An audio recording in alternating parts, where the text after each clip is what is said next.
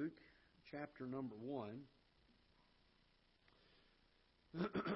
Luke is the third of what we refer to as the Gospels. It is the longest and arguably the most comprehensive account of all of the four Gospels. Luke, he more than likely, most people believe that Luke was not a Jewish person, but that he was a Gentile. He was a co-laborer, a fellow laborer with the Apostle Paul. He is known for writing two of our New Testament books, the Gospel of Luke and also the book of Acts. In fact, they consider this Gospel to be what he was referring to in Acts chapter 1, where he says, "The former treatise have I made unto thee, O Theophilus," and the idea that this was the previous writing that he had done. And pretty well everyone that knows these things and studies these things is in agreement with that and holding that to be true. It's also the historical position of a lot of the early churches in the first few centuries. They also held very strongly to the fact that Luke was the author of both this book and the book of Acts. In Luke, he writes in such a way that he translates a lot of the Aramaic terms that would have been used into Greek, and it seems to be through a lot of the explanations that he gives about Jewish customs of the day, about some of the geography. He's very explicit and very descriptive of the geography and the things that take place there, that he's writing to primarily with the emphasis to non-Jewish people. It's almost as though he's writing to Gentiles and taking the time to explain some of the Jewish customs and practices and some of the geographical locations that are referred to. He goes into some pretty depth and some detail there. So it appears from all things that we can see of it that his intent was this to be written, and that most people that were going to read it were going to be the Gentile people. And that sort of holds some logic into it, because he was a companion with the Apostle Paul, and so their primary ministry, the main focus of their ministry, was to the Jewish people. It's not that they never dealt with the Jews, but the primary focus of Paul's ministry was to reach the Jews. He considered himself an apostle, or to the Gentiles.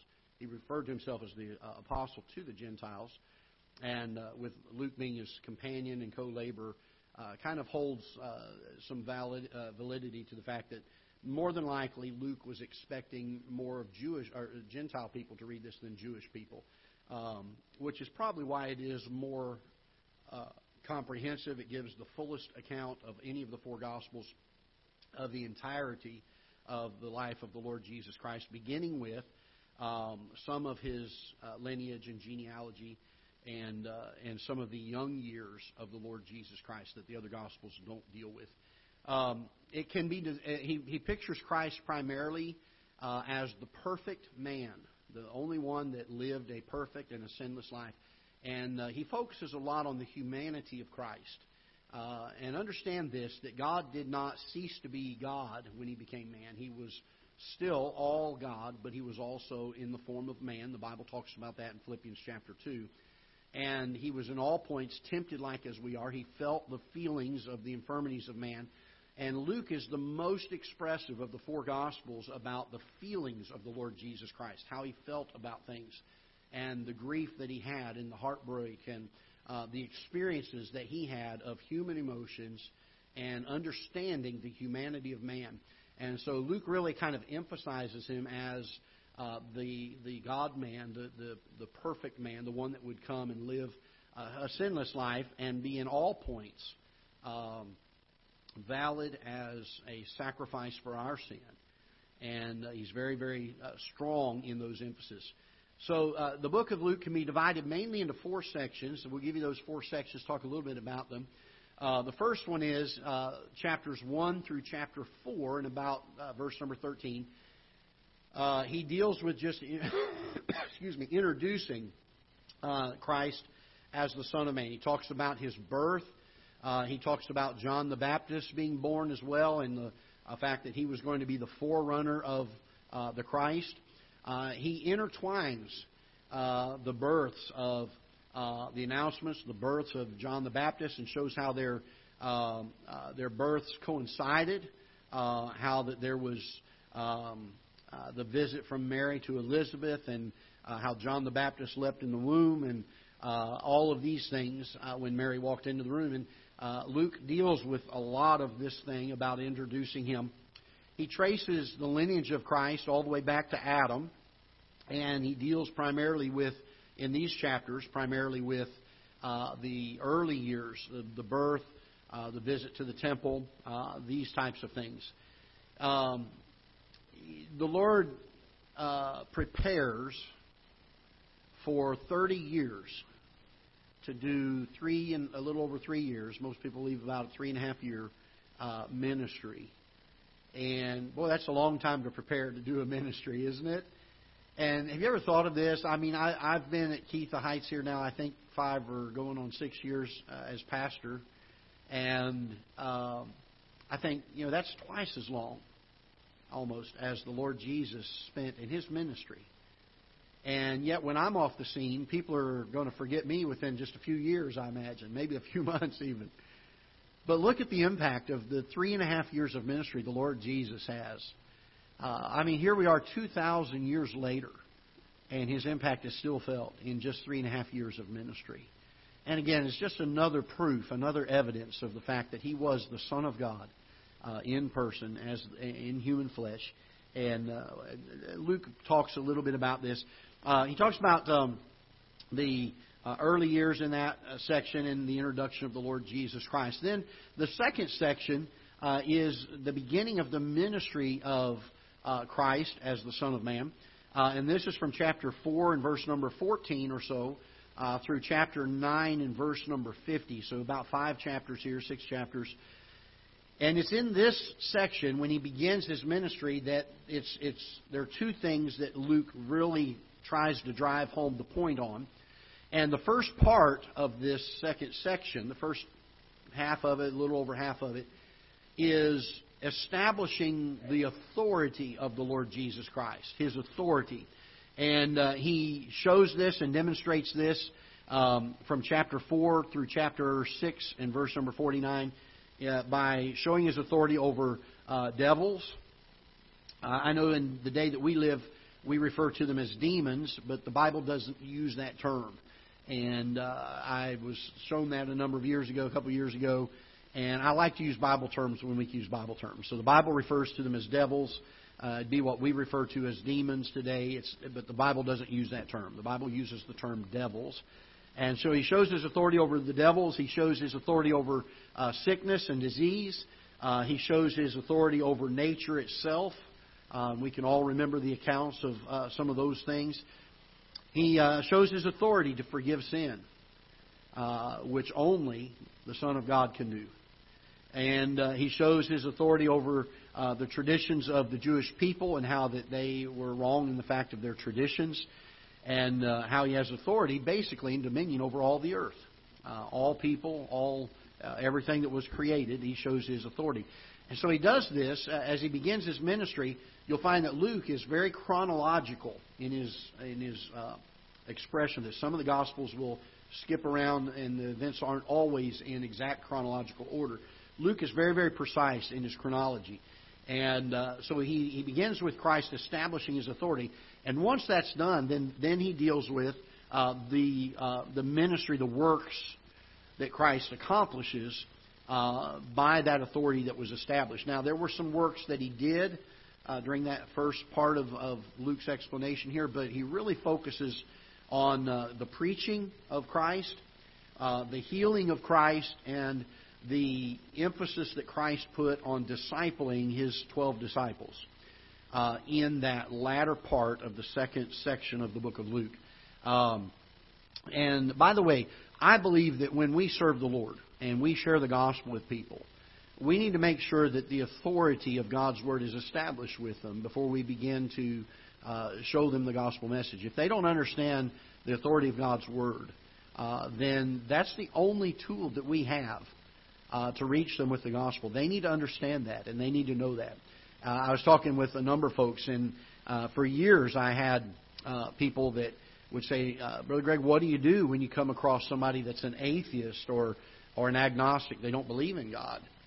And or they would come and say, I tried this and it just didn't seem to work. It didn't seem to get through to them. I showed them proof and I gave them arguments and we debated for hours and it just didn't seem to work. And for a number of years when I was younger in ministry, I didn't know what the best answer was for that. And as I got older in ministry, I began to realize, and I just started telling folks, quote Scripture. Quote Scripture. It is the thing that God has said is quick and powerful. It's sharper than any two-edged sword. And I think we can make arguments. We can give opinions after Scripture has been given. But I don't think we can ever do anything more authoritative and more establishing of the truth until we've given them the Scriptures. I think it's very, very important of this. And so Christ gives us an example. Luke displays it here in the way that he wrote this, that Christ established His authority and then began His work. And what a wonderful illustration that is. Let's go to the third section, is from chapter 9 through chapter 19. And we're going to read several passages here in a few minutes to look at some of this, but I'm just trying to give you the framework, and then we're going to go back and put a little bit of the meat on it, if you will. The third section is from chapter 9 through chapter 19, and this really is dealing primarily with the rejection of the Lord Jesus Christ. And he takes a lot of his gospel to talk about this and to illustrate this. And he draws a contrast. And the contrast is really, it's very apparent in Luke, probably more so than any of the other four Gospels, although it is there in the other Gospels. Luke is very masterful and very distinct in making this contrast. And that is that you have a growing of belief and followers among those that followed Him. Their loyalty to Him, their wonderment at Him, the following begins to grow and the multitudes get larger and larger as He progresses towards Calvary, and it culminates in the triumphal entry into Jerusalem. And so there is a great amount of folks believing in Him if they were willing to accept Him for who He said He was. And so there is some of that. But Luke draws the contrast that among His followers there was great belief. But among the religious and civil leaders of the day, there was absolute rejection.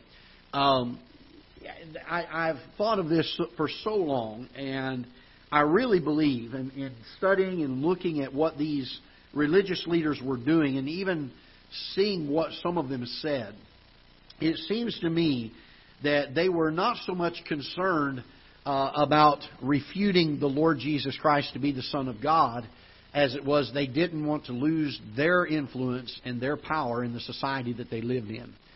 And so as a result of that, they had to undermine all of the things that were vividly on display in the Lord Jesus Christ's ministry. His miracles, His teaching. His teaching was always from a point of authority. And these men had to undermine Him in order to retain their authority and their influence over the people. And so I think there were some sincere people even in that group, and there were certainly some of them even who learned to follow the Lord Jesus Christ and were not a part of it. But the majority of the religious leaders of that day, the priests, the scribes, the Pharisees, even the Sadducees, they all were anti-Christ. They did not want to hold to these things. And so you see a lot of that in chapters 9 through chapter 19. But again, the contrast is given. As much as you see the rejection of Christ by the religious leaders, Luke also is very clear to express the fact that those that were following Christ followed Him with all their hearts. And there was a great movement of people believing on Christ, and He certainly reached multitudes of people. His rejection is mentioned in chapters 4 through 6, which was the second section of the book. But really it's emphasized in chapters 9 through 19. His disciples are absolutely convinced that He is the Son of God. In fact, He asks them, whom say ye that I am? And Peter answered and said, Thou art the Christ, and the Son of God. And the fact that he recognized Jesus as the Son of God. The religious leaders, on the other hand, were accusing him of using the power of Satan or the power of devils to accomplish his work. And just a completely opposite view of how things are. In chapter 11 of this third chapter, or the third section, in chapter 11, we find an entire chapter where Christ condemns and pronounces a lot of woes. In Scripture, he would say, "Woe unto you, woe unto them." And these were things that were taken very seriously. I mean, you didn't give a woe to somebody if it wasn't something that was very, very serious, very strong accusation. And he gives a whole series in chapter 11 of these woes to those that were against him, the religious leaders of the day. From chapter 11 on, we find that his emphasis changes once again. And up until now, he's been establishing his authority. He's been teaching and preaching and healing. And in chapter 11 and on, it's not that he doesn't do any of that in past 11. He does some of it. But the emphasis changes. You can see a distinct change after chapter 11 in his focus. And his focus is to teach and to train and get his disciples ready for his departure. And so from chapter 12 through chapter 19, or really through the end of the book of Luke, Christ is still teaching and training his disciples in several areas. He teaches his disciples how to pray. That was one of them. I think that's a vital thing to teach. He taught them about covetousness. He taught them about faithfulness. He taught them about repentance. He taught them about humility. He taught them about discipling others. He taught them about thankfulness. He taught them about evangelism. He taught them about finances and their giving. He taught them on forgiveness. And he taught them how to serve. And most importantly, he taught them about salvation. And you find the Lord Jesus Christ emphasizing these things. If you ever wanted a punch list of things that we as Christians ought to look into our lives and say, am I growing in these areas? This list would be a great list to look at. If we're looking at a list of things that we in our areas of service ought to be focusing on and teaching and training others on, it would be this list as well. There's no greater usage of Scripture than to find the examples that the Lord Jesus Christ left us. And these are the things that He felt important to teach and to train His disciples. And I believe when He gave us the commission to go into all the world and preach the gospel to every creature, and the fact that He told us to teach them in all the things whatsoever He had commanded us, that these are the things He expects for us to bring to the world. Not just the plan of salvation. I've gone to a number of Bible colleges in my past when I was younger, and went to some rather strong ministries, and the emphasis was on service, and soul winning, telling people the gospel. And I sat in a lot of those classes, a lot of those places. And yes, the Bible teaches we ought to be serving. And yes, the Bible teaches we ought to be soul winning. We ought to be telling people about the Lord Jesus Christ. And we preached on that last week. But I actually sat in a large conference with a speaker on the platform with a lot of impressionable young college minds of men getting ready to go into ministry. And I heard the preacher say that you don't find discipling people anywhere in Scripture. That it is only to be salvation. And that it was up to the person that got saved to seek out discipleship. And I heard him teach this. And they were trying to make the point that you just get as many people saved as you can and don't worry about teaching them anything. I do not find that in my Bible. My Bible teaches quite clearly that Jesus took the time not only to teach salvation, but to teach and to train His disciples in these areas. I think we find quite regularly in Scripture the fact that we as Christians not only are to live these things, but we're to commit those things to faithful men who are able to teach others also. And I am concerned sometimes when I hear of a church that has strong soul-winning zeal and a strong evangelistic desire, but has no desire to teach and to train people in the things of the gospel. And I think we can find again a wonderful example here of the Lord Jesus Christ and what He expects our ministry, our service to be like. The fourth section of Luke is from chapter 19 through the end of the book. And this is the crucifixion, the resurrection of the Lord Jesus Christ. It begins with the triumphal entry into Jerusalem. And shortly after, the opposition. He went from being called the King of Kings and the Lord of Lords to being ridiculed greatly by the religious leaders of the day. The priests, the scribes, the Sadducees, they all combined together and they unified. He went through 3 religious trials. He went through 3 civil trials. They condemned Him to be crucified. And of course we've all read of those accounts. And He raises from the dead. And when He raises from the dead, Luke gives account of the fact that He was seen by a number of His followers and disciples, and for a great period of time, or a period of time after He had risen from the dead, that He had made Himself appear to other people as eyewitnesses. Luke is not, out of the 4 Gospels, Luke is not an eyewitness to these events. Look with me in Luke chapter 1. We're going to read several verses here. He was not an eyewitness of these events, but he was writing about eyewitness accounts and some other things that had been recorded at the time, and other men of the New Testament writers that had written some things previously he used for sources. Look in verse number 1. We're going to read a few verses here. For as much as many have taken in hand to set forth in order a declaration of those things which are most surely believed among us. Well, I love that statement, don't you? In other words, he said, I'm putting this stuff down, the things that are most surely believed among us. Even as they delivered them unto us, which from the beginning were what? Eyewitnesses. So he said, these eyewitnesses delivered this to me. I was there when they told me about this, and they were eyewitness to this account. So a lot of what Luke writes about here is not things he saw, but things that others had seen and related to him and told him about. And the Bible says, and ministers of the word. It seemed good to me also, having had perfect understanding of all things from the very first, to write unto thee in order, most excellent Theophilus, that thou mightest know with certainty of those things wherein thou hast been instructed. So there were 2 sources from the human side of things that Luke uses. He uses others that were eyewitnesses, and he used some writings that had already been written. But the truth of the matter is, and there, in studying for some of these notes, I was reading one writer, and he was talking about these sources.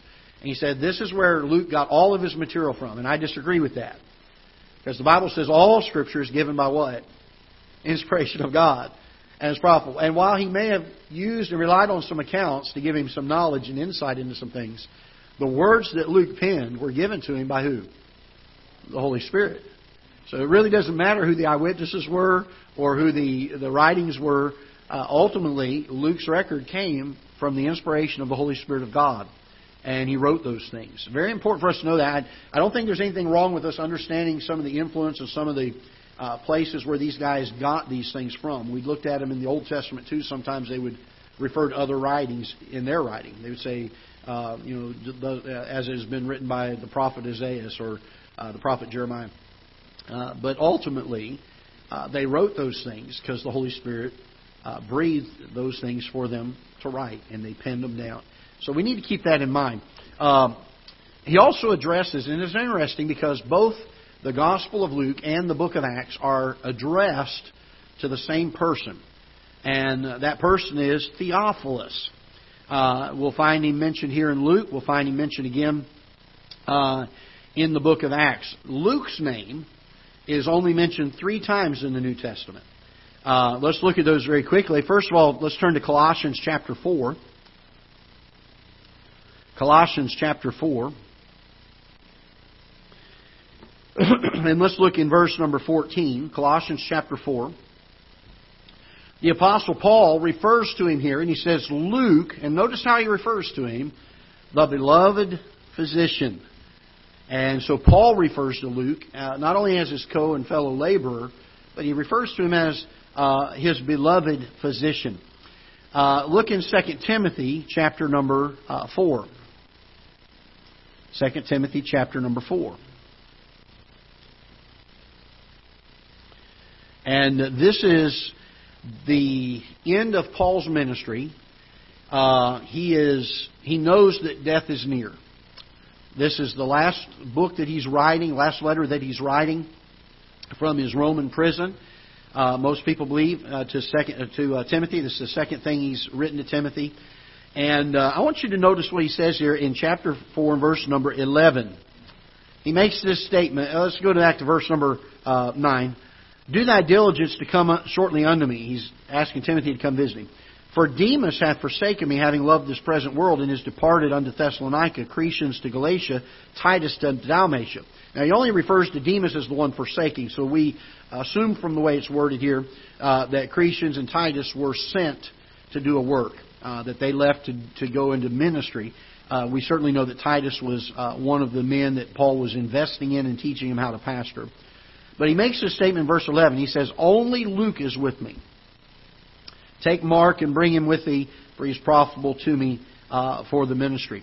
And so we find that Luke is the only one that is with the Apostle Paul in his last days while he's in that Roman imprisonment. And it speaks very highly of the faithfulness of Luke. Just a tremendous fellow. Not a lot is said about him. But I believe God used him in a very mighty way to encourage the heart of the Apostle Paul, to be a fellow laborer, to help him along the way, and certainly was used to pen some Scripture. The third time we find him mentioned is in the book of Philemon. The book of Philemon. And it's a very small book. It's only 25 verses long. It's right before Hebrews if you have a hard time finding it. So go to Hebrews and back up a few pages, all right? It's not a book that we preach out of very often. I was thinking about that as I was studying this. I thought, boy, we don't hardly ever preach out of Philemon. I may have to do some sermons out of it. There's some good material here. Philemon, in case you don't know the story, Philemon was a slave that was owned by a man by the name of Onesimus. And he escaped. He decided he was going to run away. And the penalty for an escaped slave, if they were ever caught, was death. They were to die. And in the course of his escape, he meets the Apostle Paul. And Paul leads him to Christ, and he trusts Christ as a Savior. And Paul teaches and invests in him. And then he said, Onesimus was a slave. Philemon is the one he's writing to. Onesimus, you need to go back to Philemon, and you need to present yourself to him. And Onesimus, of course, he's thinking, I'm probably going to die because I ran away. And so Paul writes this letter to the slave owner, Philemon, and says, you need to receive him as a brother. He's trusted Christ as a Savior. And as a result of that, Onesimus was able to go back to Philemon and to serve in his household and was not killed because of that. So that's the background. That's kind of the story of Philemon, who was the slave owner, and Onesimus was the slave. But look with me, if you will, in chapter 1, because there's only one, verse number 24. The Bible says this, Marcus, Aristarchus, I mentioned to you, I think it was last week, if you get a chance to study a little bit about Aristarchus, there's not a lot in Scripture about him. There are some historical records, but Aristarchus was a tremendous fellow, and there's some things you can read in the little bit of Scripture that he's mentioned in that speak very highly of Aristarchus. But Marcus, Aristarchus, Demas, Lucas, and here again he says, my fellow laborers. So again here Luke is mentioned as the fellow laborer to the Apostle Paul. So we see that he's only mentioned 3 different times in the New Testament, but was certainly used mightily by the Lord Jesus Christ. The man he wrote to, Theophilus, is referred to not only here in Luke, if you look in Luke chapter 1 again for a moment, but I want you to see how he refers to him. Excuse me. Luke chapter 1, and let's go to verse number 3. He says, it seemed good to me also, having had perfect understanding of all things from the very first, to write unto thee in order most, and notice how he refers to him, most excellent Theophilus. And he refers to him here very strongly as the most excellent Theophilus. Now let's turn to Acts chapter 23, and we're going to see some other mentions where Luke refers to Theophilus. Acts chapter 23, and let's look down to verse number 26. I'll go to verse 25. And he wrote a letter after this manner, Claudius Lysias, unto the most excellent governor Felix sendeth... I don't have the right verse here. I'm sorry. I wrote the wrong one down again. I apologize for that. But he uses this phrase several times to refer to... Oh, I know why I use this passage. He's using this phrase, this most excellent Theophilus, to indicate men of influence or men of high degree. So, and again, that's why I wrote this verse down. I was trying to figure out why I didn't have Theophilus in there. But that's why he's using it in verse number 26. He says, most excellent governor Felix sendeth greetings. So we're showing here how that Luke would use this expression for men of high degree. So there's not a lot said of Theophilus other than we expect from the title that he gives him, the way he addresses him, that he was a man of influence. Also look in chapter 24, verse number 3, and we'll see again that he uses an expression here. He says, we accepted always, in all places, most noble Felix. So again, he's giving some indication that these types of titles are for the purpose of addressing men of means, men of influence, men of power. And let's see, there was one other one I hadn't written here, again illustrating that. Chapter 26 and verse number 25. Chapter 26 and verse 25. But he said, I am not mad, most noble Festus. And so again, he's using words like most excellent, most noble, that sort of thing. So when we come back to Luke chapter 1, we find that this is the way he addresses Theophilus. And in Acts chapter 1, he refers to him as O Theophilus. But it looks to be that Theophilus was a man of some means, some influence in society. And Luke is writing this while it is intended for the other Gentiles and Greeks to read it.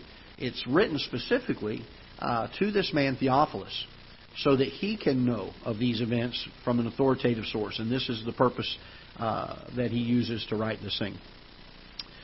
Let's see here. I'm about done with the notes here. So it was probably written around 60 A.D., as best we can tell. It certainly was written prior to the destruction of the temple, which happened in 70 A.D., but probably in the early time of 60, 61, 62, somewhere in there. 80 is the best time frame that we can find. That was the timing of Paul's, or the timing of Luke writing this. One of the reasons we believe it, we know it had to be before 70 A.D. because the temple had not yet been destroyed. But also there is some indication that this was written during Paul's first Roman imprisonment. Now this wasn't the one that ended up as being the last one where he ended his life in, but there was another imprisonment he had earlier on that happened in the early 60 A.D.'s time frame. And it seems to be that that was the time frame that this book was written. So it gives us kind of a time frame of when it was. Luke was not married. He died, according to historical records, he died at 84 years of age. So he served the Lord for quite a while. Excuse me. He was most likely from the city of Antioch originally. There's some references and things that would lead us to believe he came from that region, at least, if not the city itself. The Christ of Luke is that Christ is shown as the compassionate Jesus, who Luke emphasizes quite often throughout his gospel, the feelings of Christ, the empathy of the Lord Jesus Christ toward how we deal with things, the emotions, the trials, the burdens we go through, and his relating to those things and how Christ was able to understand those. He looks at the compassion of the Lord Jesus Christ, and he emphasizes this in his gospel account. He pictures the Lord Jesus Christ as the ideal Son of Man. He was one who was acquainted with sorrow. According to Isaiah chapter 53, the Bible said that he would be. And so Luke gives a very good account of this, that he was acquainted with sorrow. He illustrates that he understood the condition that man was living in the world that he was living in, the sinful world that he was having to live in. He knew and understood the temptations that man went through. And Luke shows that he carries out bearing our sorrows and offering himself as the perfect man, the sacrifice, the gift of salvation brings. And so he pictures him that way. Jesus alone fulfilled the Greek ideal of a perfect human. And so again, it stands to reason that he had a very strong Greek emphasis and Gentile emphasis in his writing here. The key theme is Jesus, the Son of Man. The key verses are Luke chapter 1, verses 3 and 4, which we've already read, and chapter 19, verse 10. Let's take a look at that verse very quickly. Luke chapter 19 and verse number 10.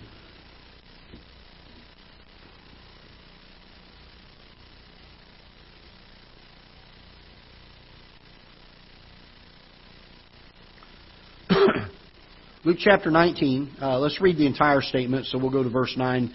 And Jesus said unto him, This day is salvation come to this house, for as much as he also is the son of Abraham.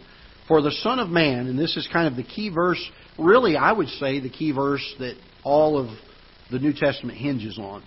For the Son of Man is come to seek and to save that which was lost. What a great key verse. And really you could say that sums up the entirety of the New Testament in a nutshell. It really does. And so Luke is very instrumental in writing these things. The key chapter is chapter 15, a great chapter. He uses 3 different parables to illustrate this point of the fact that Christ came to seek and to save that which was lost. He uses the parable of the lost sheep, the fact that he went out and sought for the sheep and saved him, the fact that there was the parable of the lost coin, and the parable of the prodigal son.